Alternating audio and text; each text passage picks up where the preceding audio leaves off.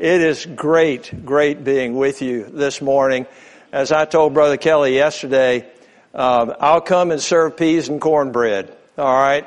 And then when he gets back, you can go to the sirloin steak and all of that, all right? So just deal with peas and cornbread.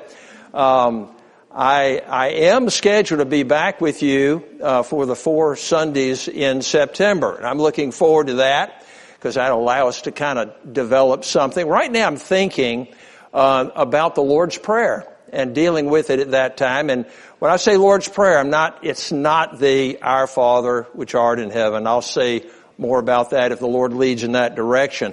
I'm talking about the one recorded in John 17, the real Lord's Prayer. So if God will permit, we may spend some time in September going through that. Now, I have a tradition, and the tradition is this. I want to begin by asking you a question. And this is not a rhetorical question. I really want an answer from you because this is going to set my agenda for not only today, but September. Question is this. Do you want me this morning to tell you the truth or make you feel good? How many of you would say, make me feel good? Raise your hand. Be honest. Just make me feel good. Okay?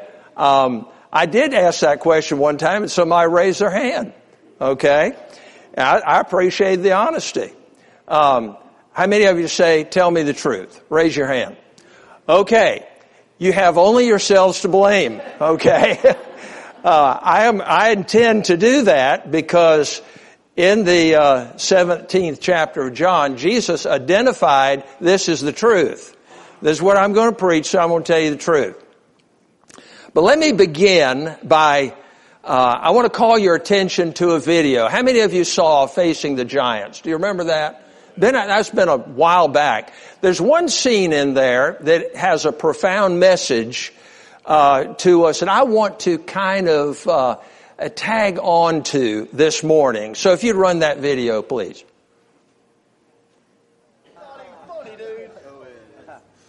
So, Coach, how strong is Westview this year? A lot stronger than we are. You already written Friday night down as a loss, Brock? Well, not if I know we could beat them. Come here, Brock. You too, Jeremy. What, am I in trouble now? Not yet. I want to see you do the death crawl again, except I want to see your absolute best. What, you want me to go to the 30? I think you can go to the 50. 50. I can go to the 50 if nobody's on my back. I think you can do it with Jeremy on your back. But even if you can, I want you to promise me you're going to do your best. All right. Your best. Okay. You going to give me your best? I'm going to give you my best. All right, one more thing. I want you to do it blindfolded. Why? Because I want you giving up at a certain point when you can go further. Get down. Jeremy, get on his back. Now get a good tight hold, Jeremy. All right. Let's go, Brock.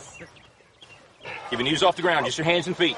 There you go. A little bit left. A little bit left. I bet he does. There you go. Show me good effort. That way, Brock. You keep coming. There you go. It's a good start. A little bit left. A little bit left. There you go, Brock. Good strength. That's it, Brock. That's it. Not the 20 yet? Forget the 20. You give me your best. You keep going. That's it. No, don't stop, Brock. You got more in you than that. I ain't done. Just resting a second. You got to keep moving. Let's keep moving. Let's go. Don't quit till you got nothing left. Keep driving it. Your very best. Your very best. Your very best. Keep moving, Brock. That's it. That's it. That's it. Keep going. Don't quit on me. Keep going. Don't quit on me. Your very best. Keep driving. Keep driving. There you go. There you go. That's it. You keep driving. Keep your knees off the ground. Keep driving it. Don't quit till you got nothing left. He's heavy. I know he's heavy. I'm bad out of strength. Then you negotiate with your body to find more strength, but don't you give up on me, Brock. You keep going. You hear me? You keep going. You're doing good. You keep going. Do not quit on me. You keep going. It hurts. I know it hurts. You keep going. You keep going. It's all art from here. It's 30 more steps. You keep going, Brock. Come on. Keep going. Burn. And let it burn. Ours are burning. It's all hard. You keep going, Brock. Come on. Come on. Keep going. Keep going. Don't quit. No. Keep going. Keep going. Go, Brock Kelly. You don't quit on me. More. Keep going. Don't quit. Give me your heart. You can. You can. 5 more. Don't quit. Come on, Brock. 2 more. 1 more. It's got to be 50. It's got to be 50. I don't have any more.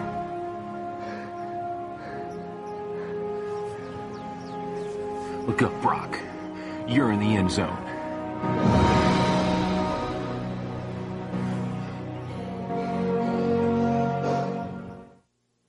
What does that tell us? I think all my life, certainly when I was younger, I heard, give it your best. Do your best. My parents taught it to me. As a matter of fact, they had a little phrase they used. A job worth doing is a job worth doing right or well. I heard it. I taught it to my kids over and over again. But the truth is this. What does God deserve from us this morning? What does He deserve from us?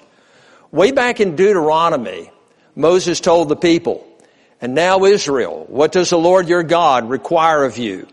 But to fear the Lord your God, to walk in all His ways, to love Him, to serve the Lord your God with all your heart, with all of your soul.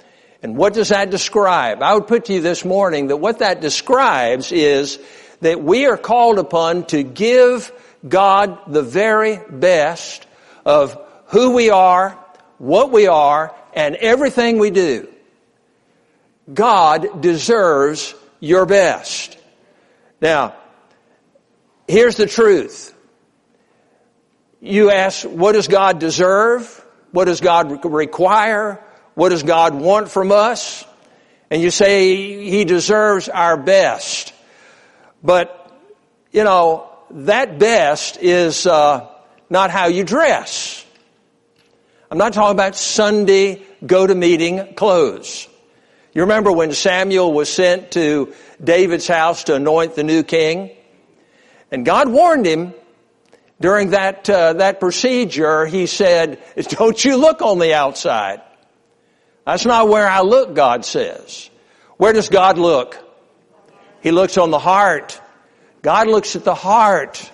We need to look at the heart and not the outside. If you're a true believer, though, I can tell you that your primary, your first, your life's vocation is to serve Him. And again, God deserves what? He deserves our best. The very best. Now I know that because He's the one who set the example. You see, when it came to our salvation, Jesus went the limit. God gave His best. God gave His only begotten Son. And we're told that Jesus humbled Himself by becoming obedient to the point of death, even death on a cross. That's what God wants from you this morning. Total sacrifice of your life to Him. And I'm not talking about martyrdom. It may one day come to that. When I see the way the world's headed, there may be, and some here this morning, martyrdom may be in your future. But that's not what I'm talking about right now. I'm not talking about martyrdom. I'm talking about conviction. Conviction that is seen in real day-to-day living that the world sees and cannot deny. That when they look at you, they see something different. But as true as that is, God deserves your best. That's really not what I want to deal with this morning. Now, the reason why I mention it is because I'm of the opinion that it's not real hard to read this book and find out what God wants from us.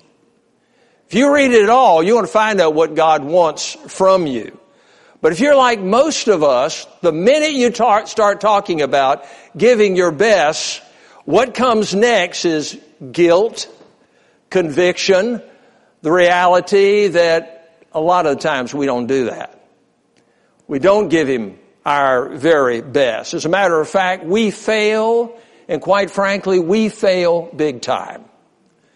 I preached at a church recently where the pastor is now incarcerated because of a failing in the past.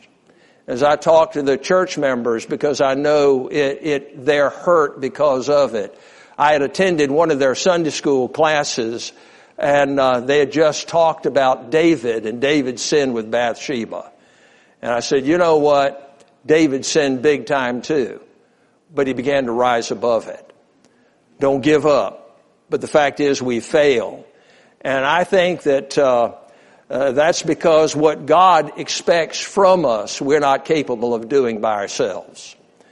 If you went through experiencing God, you remember Henry Blackaby asked the question, does God ever ask you to do something you can't do? And the answer is, He always does. He always does.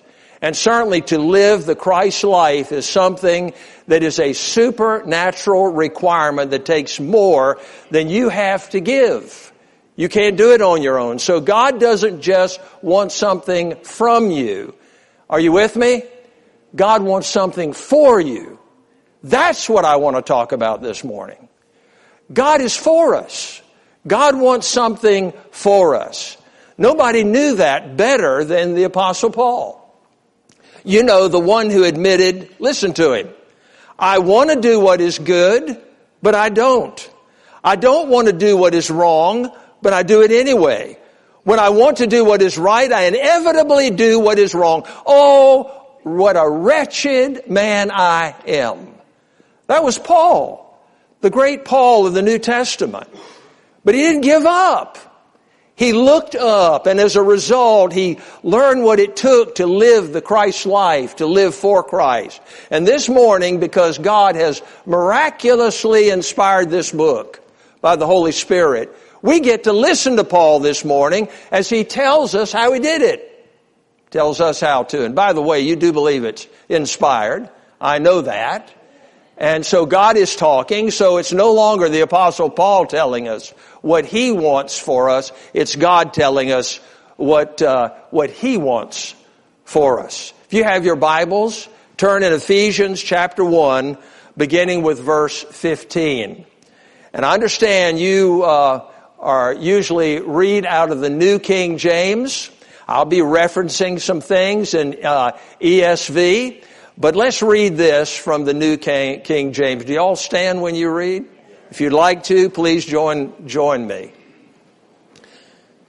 Ephesians 1, beginning with verse 15. Therefore I also, after I heard of your faith in the Lord Jesus and your love for all the saints, do not cease to give thanks for you, making mention of you in my prayers, that the God of our Lord Jesus Christ, the Father of glory, may give to you the spirit of wisdom and revelation in the knowledge of Him, the eyes of your understanding being enlightened, that you may know what is the hope of His calling, what are the riches of the glories of His inheritance in the saints, and what is the exceeding greatness of His power towards us who believe, according to the working of His mighty power, which He worked in Christ when He raised Him from the dead and seated Him at His right hand in the heavenly places, far above all principalities and power and might, dominion and every name that is named, not only in this age, but also in that which is to come.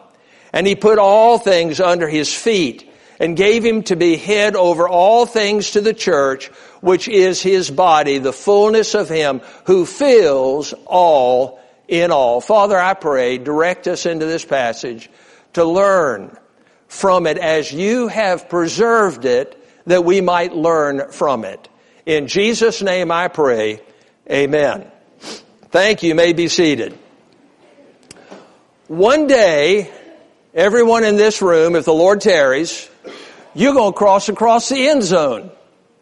Literally, the end zone. Okay? And on that day, you will face your Maker. Do you believe that? It's true. It's true. There's some things going to happen. You know, gravity, you may jump out of a 20-story building not believing in gravity. But sometime between floor 20 to the ground, you're going to believe it. Okay? You don't have to believe in gravity to experience it. It is a fact.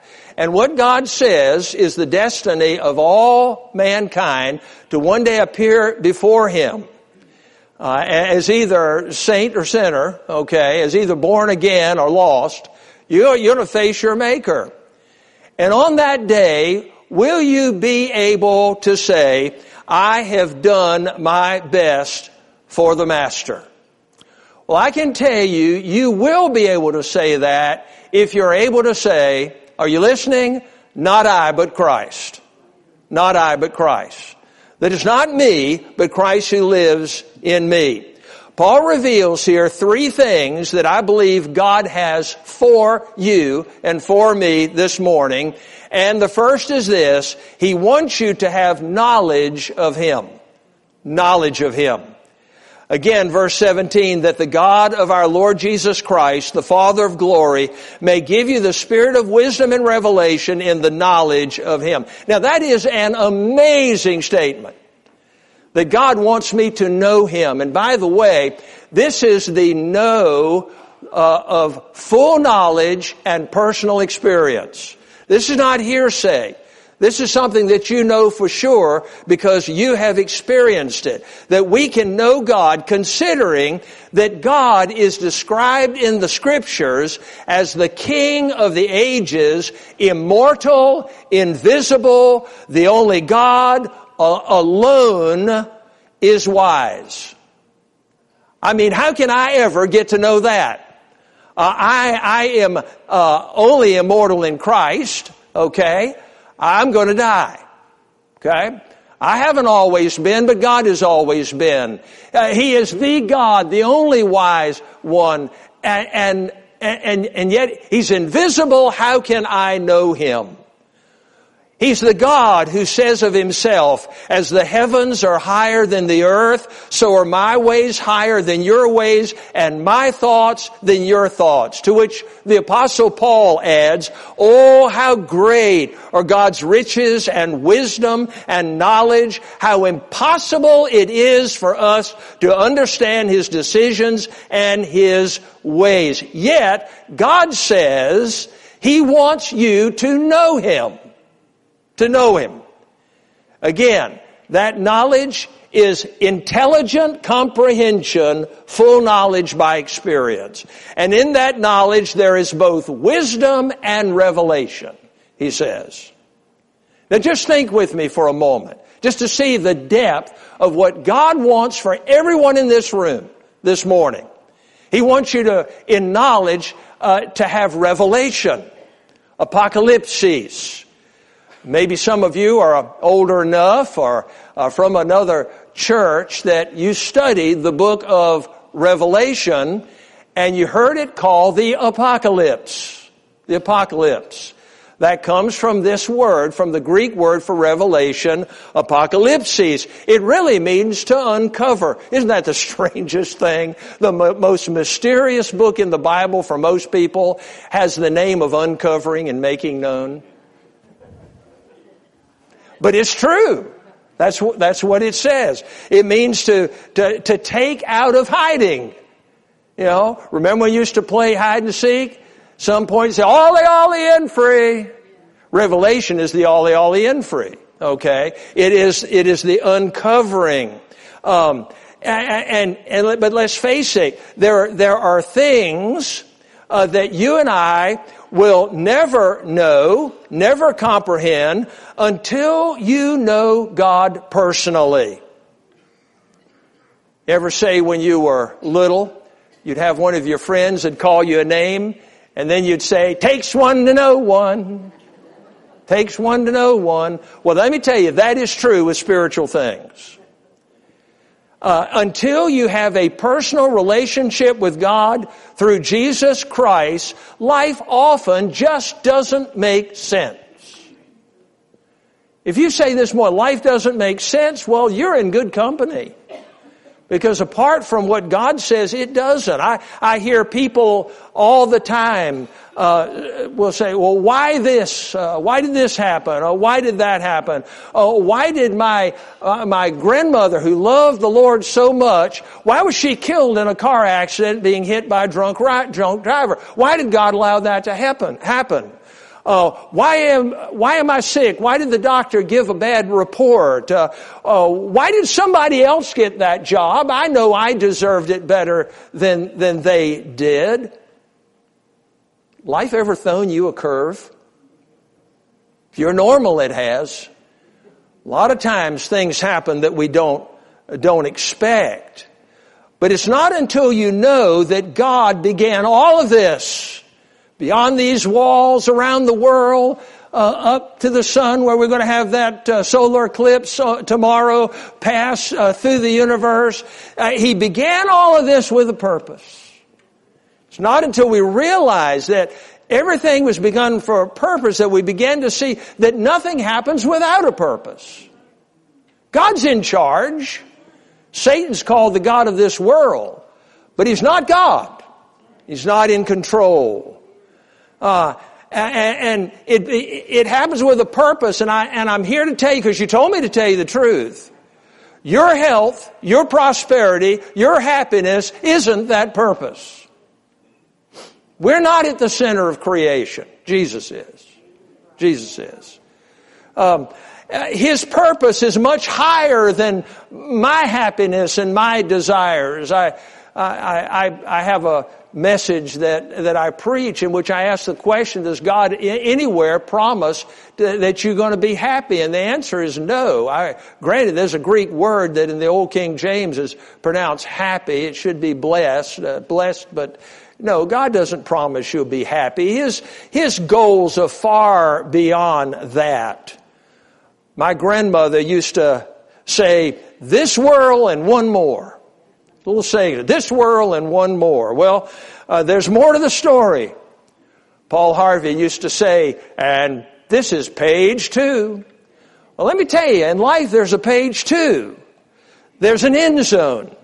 And Paul tells us that the sufferings of this present time are not worth comparing with the glory that, now watch this, is to be revealed to us. That's future tense.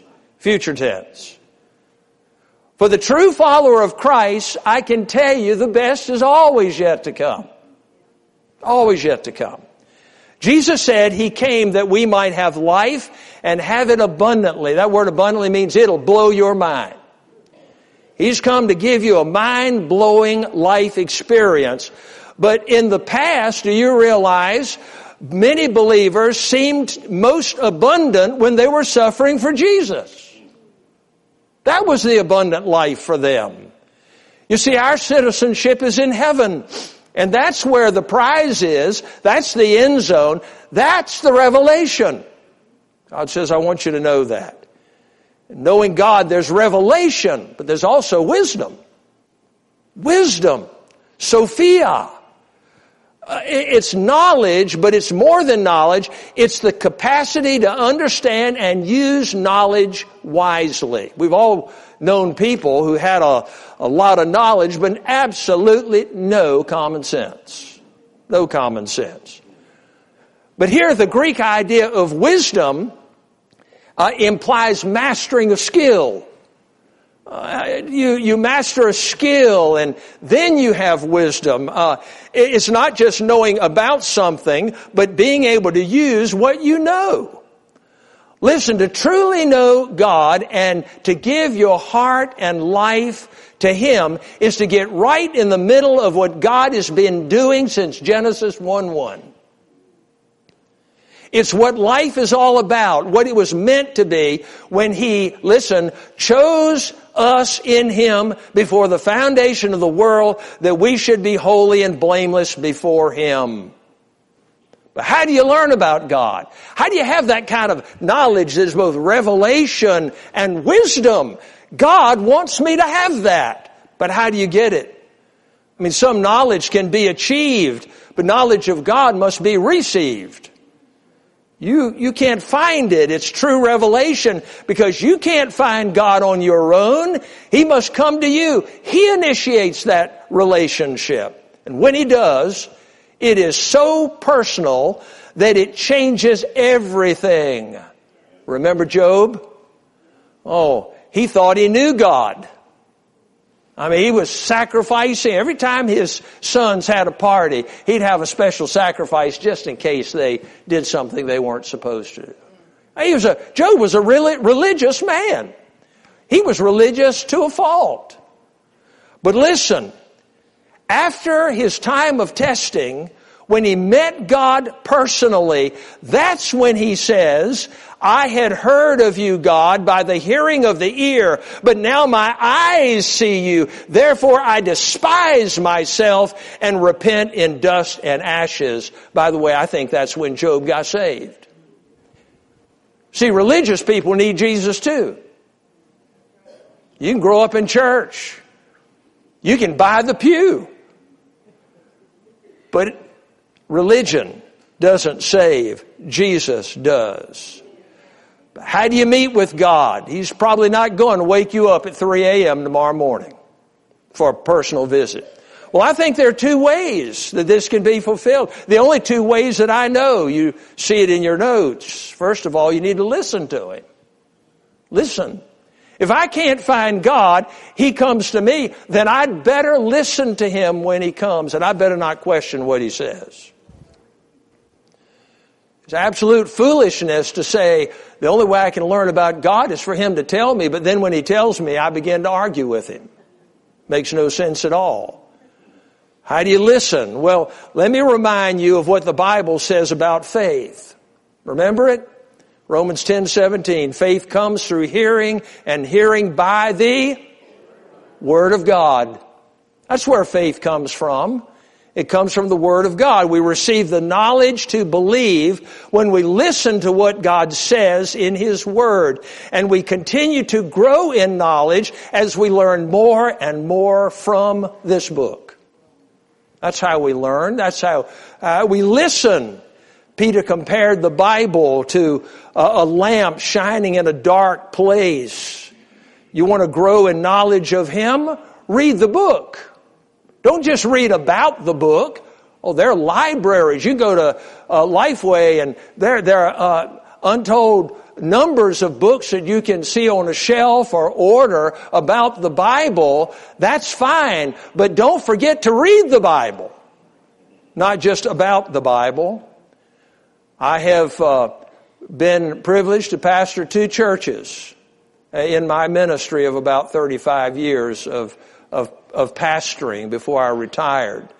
And I can tell you that both of those, I felt led to challenge my people to read through the Bible every year devotionally. Just get a good Bible reading plan and read it. Listen to Him. The second thing is, we must believe what He says. Believe. You realize believe and faith are the same word in the Greek? One's a verb, the other is a noun. And so believe is faith in action. It's faith in action. When you believe, you put your faith into action. Jesus says, why do you call me Lord, Lord, and do not do what I tell you? If you really believe, you do what He says. Let's face it, a whole lot of people know a whole lot about God. And I mean a whole lot. But what they are doing with all that knowledge is basically just making it head knowledge. It doesn't have its intended effect until it moves about 6 inches south from the mind to the heart.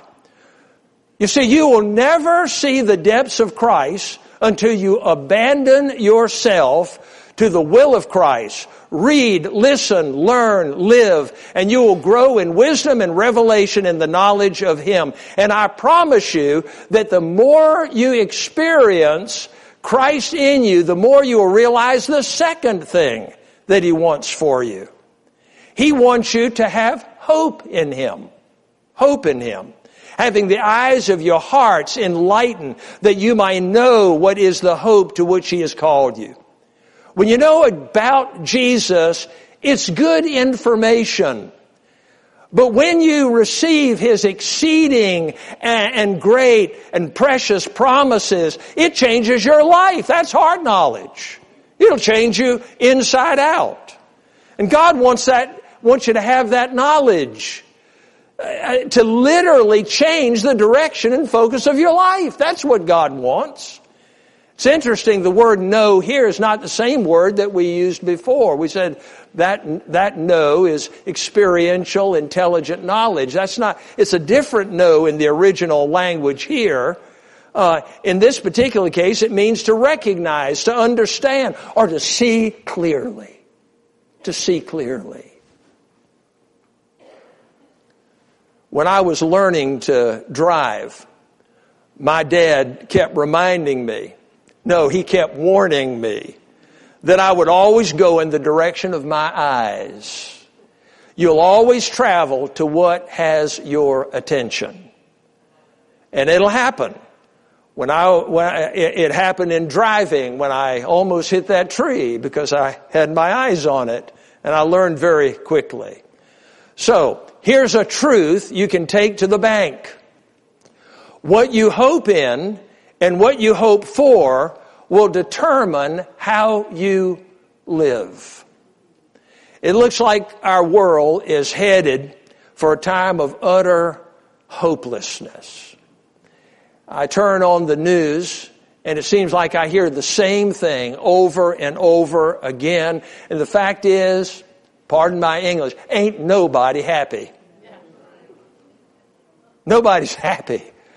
I mean, it's a terrible thing. Everything that most people are trusting in seems to be disintegrating. Right now, the stock market is up, and people say, I can buy. That's great. Let me tell you, stock market come down real quick, real fast. Whole lot faster. If you want to know about the fall of the housing market, come talk to me. I can tell you from personal experience. So let me ask you, when the bottom falls out, will you fall with it? Are you going to tumble down yourself? And the answer is, not if you realize that God has given us a living hope. It's a living hope. I love the way Paul described it in the Philippian letter. He says in chapter 1, verse 6, and I am sure of this, that he who began a good work in you will bring it to completion at the day of Jesus Christ. Believer, God is going to fulfill His work in you. Live for Him, and your life will have an eternal effect. And when you die, you leave behind a legacy, not just a memory. You know how long a memory will last? Go to an old cemetery and let it remind you. But legacies live on. Listen, you belong to Him, believer. And one of two things is absolutely assured. Either He's coming soon to get you and take you home with Him, or you will leave and go with Him. But your future is absolutely assured. There is hope in His calling. And God wants you to know that. Wants you to know it. He's got it for you. We didn't find Him anyway. So, I found Jesus. Well, I know from your experience that's what it looks like.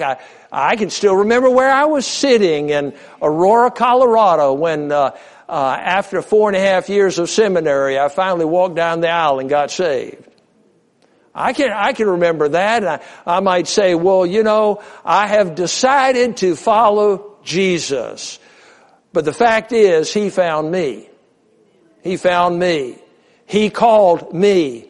What did Jesus say? I didn't write this. He said, He wrote it. My sheep hear my voice, and I know them, and they follow me, and I give them eternal life, and they will never perish, and no one will snatch them out of my hand. That's why I believe in eternal security. Because Jesus said it. He said it.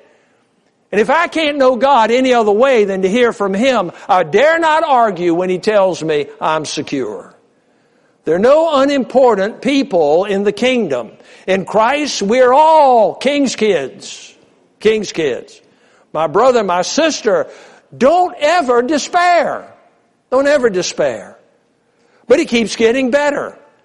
The hope includes the riches of His glorious inheritance. Wow. Riches, more than money, it's true wealth. The Apostle Paul wrote to a suffering, vulnerable church, and the Apostle Peter in 1 Peter chapter 1, he says, God has caused us to be born again to a living hope. Not a dead one, not a stagnant one, a living hope through the resurrection of Jesus Christ from the dead, to an inheritance that is imperishable, undefiled, and unfading, kept in heaven for you. God wants you to know that and to see it clearly. Believer, write it down. In Christ, you have an inheritance. Say it with me. In Christ, I have an inheritance. Say it again. In Christ, I have an inheritance. What do you have? How secure is it? It's in heaven. I have an inheritance. Are times hard? Then trust the one who is above time. Is the way rough? Then trust the one who says, I am the way. Is money tight? Then say with the Apostle Paul, whenever I lose something, I know that I really don't lose anything because I belong to the one who owns everything. It's all His. Now do you see where He's led us? God wants you to have knowledge of Him, but He also wants you to know Him. It's a unique, one-on-one, personal relationship with the living God. Your hope is in Him. Your future is in Him. Even your self-esteem is in Him. But there's one more thing. He wants you to be empowered by Him. Empowered by Him. And what is the immeasurable greatness of His power toward us who believe? Listen, we need to be keenly aware that God has done something truly great and amazing on our behalf. God calls it immeasurable greatness. Believer, achieving your salvation was no piece of cake. It took power beyond our wildest imagination. Follow me. He says power. Power. Dunamis, we get dynamite from it. It means potential, power in reserve. You go to the Hoover Dam and see that great wall, and behind it is all that water. That's power behind there. All they have to do is let that water go through and it'll light a city. It's power in potential. That's what he's talking about here. Peter tells us that His divine power, same word, dunamis, has granted to us all things that pertain to life and godliness through the knowledge of Him who called us to His own glory and excellence. Folks, write it down. In Christ, you have everything you need for life and for living.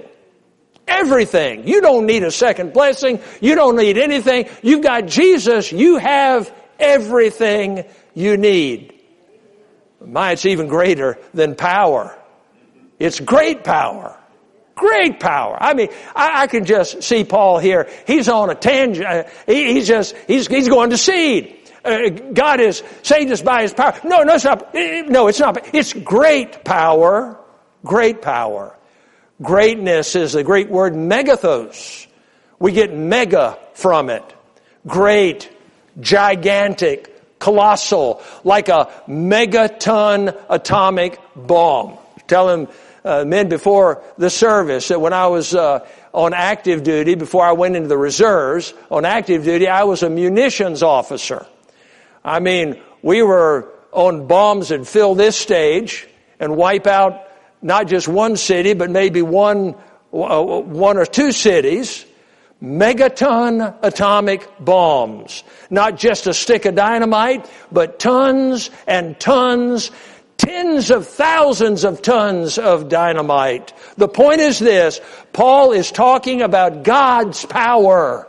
God's power. But not just power, it's mega power. Mega power. And then he goes even further. Paul says it's power. No, it's great power. No, it's immeasurable great power. Imagine the greatest power imaginable. Well, God's power goes far beyond that. How far? You don't have numbers to calculate it. There are no numbers to calculate it. And what kind of power could that be? Well, he tells you. Verse 19 says, and what is the immeasurable greatness of His power toward us who believe, according to the working there is, we get energy from it. It's power in action of His great might, His strength that He worked in Christ when He raised Him from the dead. That's the power that He wants to be in us. What power does God want you to experience in your everyday life? It's the power of an empty tomb. Jesus is alive. It's the power of a love so great that God Himself became a man and died upon Calvary's cross so that our sins might be paid for, our lives changed, and heaven be our home. And God says, I want you to know about that. Now, I want you to really know about that. In fact, Paul continues to write about this in chapter 3 of Ephesians. If your Bibles are still open, look at verse 16. I'll have to read it from the ESV, but maybe you can follow along. According to the riches of His glory, He may grant you to be strengthened with power through His strength in the inner man, the inner being, so that Christ may dwell in your hearts through faith, that you, being rooted and grounded in love, may have strength to comprehend with all the saints what is the breadth and length and height and depth, and to know the love of Christ that surpasses knowledge, that you may be filled with all the fullness of God. Paul says, God wants you to experience a power that enables you to live by faith in Him every moment of your life. A power that enables you to know what is impossible to be known must only come from Him. The indescribable, the unbelievable, and the unimaginable love of God. He wants you to know its breadth, its length, its height, its depth, and to be so rooted in it that you actually begin to live and to love like He does. See, I don't know if I could do that. You can't. Go back to page 1. You can't do it by yourself. Please take this home with you. We can say we're Christians, but if you look at your notes, but to be taken seriously by the world around us, people must see in us the power of the cross and the resurrection. They don't see that. They don't see Christ. That's God's desire for you. That's His prayer for you this morning. And I can tell you that the greatest people that God ever used were really the least likely to be used. Paul, the great persecutor of the church. Peter, an uneducated fisherman. Abraham, an unknown man living in a pagan society. Moses, a stammering has-been prince of Egypt. But God called them, He filled them, He turned them around, and He used them to change the world. Wow. And God's not changed. He's still doing it. Still doing it. If you give Him your heart, if you give Him your life, if you give Him your best, there are no limits to what God is able to do through you. So what will it be? What will it be? In a a house with a crowd this large, there are people here who don't know Jesus as their Lord and Savior. You know Jesus, but not as your Lord and Savior. Again, you say, Pastor, you don't know me. I started going to this church 9 months before I was born. Okay? I've hardly ever missed a Sunday. Well, I started preaching when I was 15. Spent 4.5 years at Southwestern Seminary, but got saved my first year in the Air Force. I was religious. I knew the truth, but it wasn't until I put my faith in Him and threw in the towel that I had assurance of my salvation, or that I knew the truth that set me free. And that may be your story this morning. Would you bow your heads just for a moment? Before we have the invitation, and I don't know, you have a song, okay? Before we have the final song and the invitation, let me just invite you right now to look inside and just ask God, what do you want me to do with all this? What do you want me to do with what I've heard this morning? Apply your word, not the words of a preacher, but your words to my life. And it may be that somebody here that as you say that, you begin to sense an emptiness inside, a serious doubt about your eternal future. And I can just tell you, I've been there and I know what it's like. Why not surrender and make it sure? Why not just right now in the privacy of your own mind and heart tell Him, God, I know I'm a sinner. I admit it. I can't save myself. But Jesus, I accept that on the cross you died for me. And right now I want to invite you into my heart and life to save me. Take away my sins. And Jesus, as you rose again the third day and you're alive, I want you to live in me. And Jesus, tell Him this if you can. Jesus, I promise that with your help, I will live for you to the day I die. Father, I pray that there are some who this morning earnestly, sincerely prayed that prayer. And if so, I know you heard them and you've given the promise that if we call upon the name of the Lord, you not only hear, but you answer.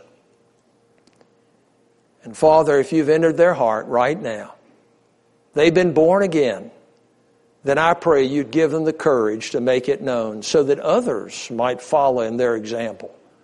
I pray that their first witness, the first thing they do for you would be to just simply step forward and cry uncle and say, I want people to know I just accepted Jesus into my heart. Heaven is my home. Lord, would you do that for your glory, for your sake? In Jesus' name, amen.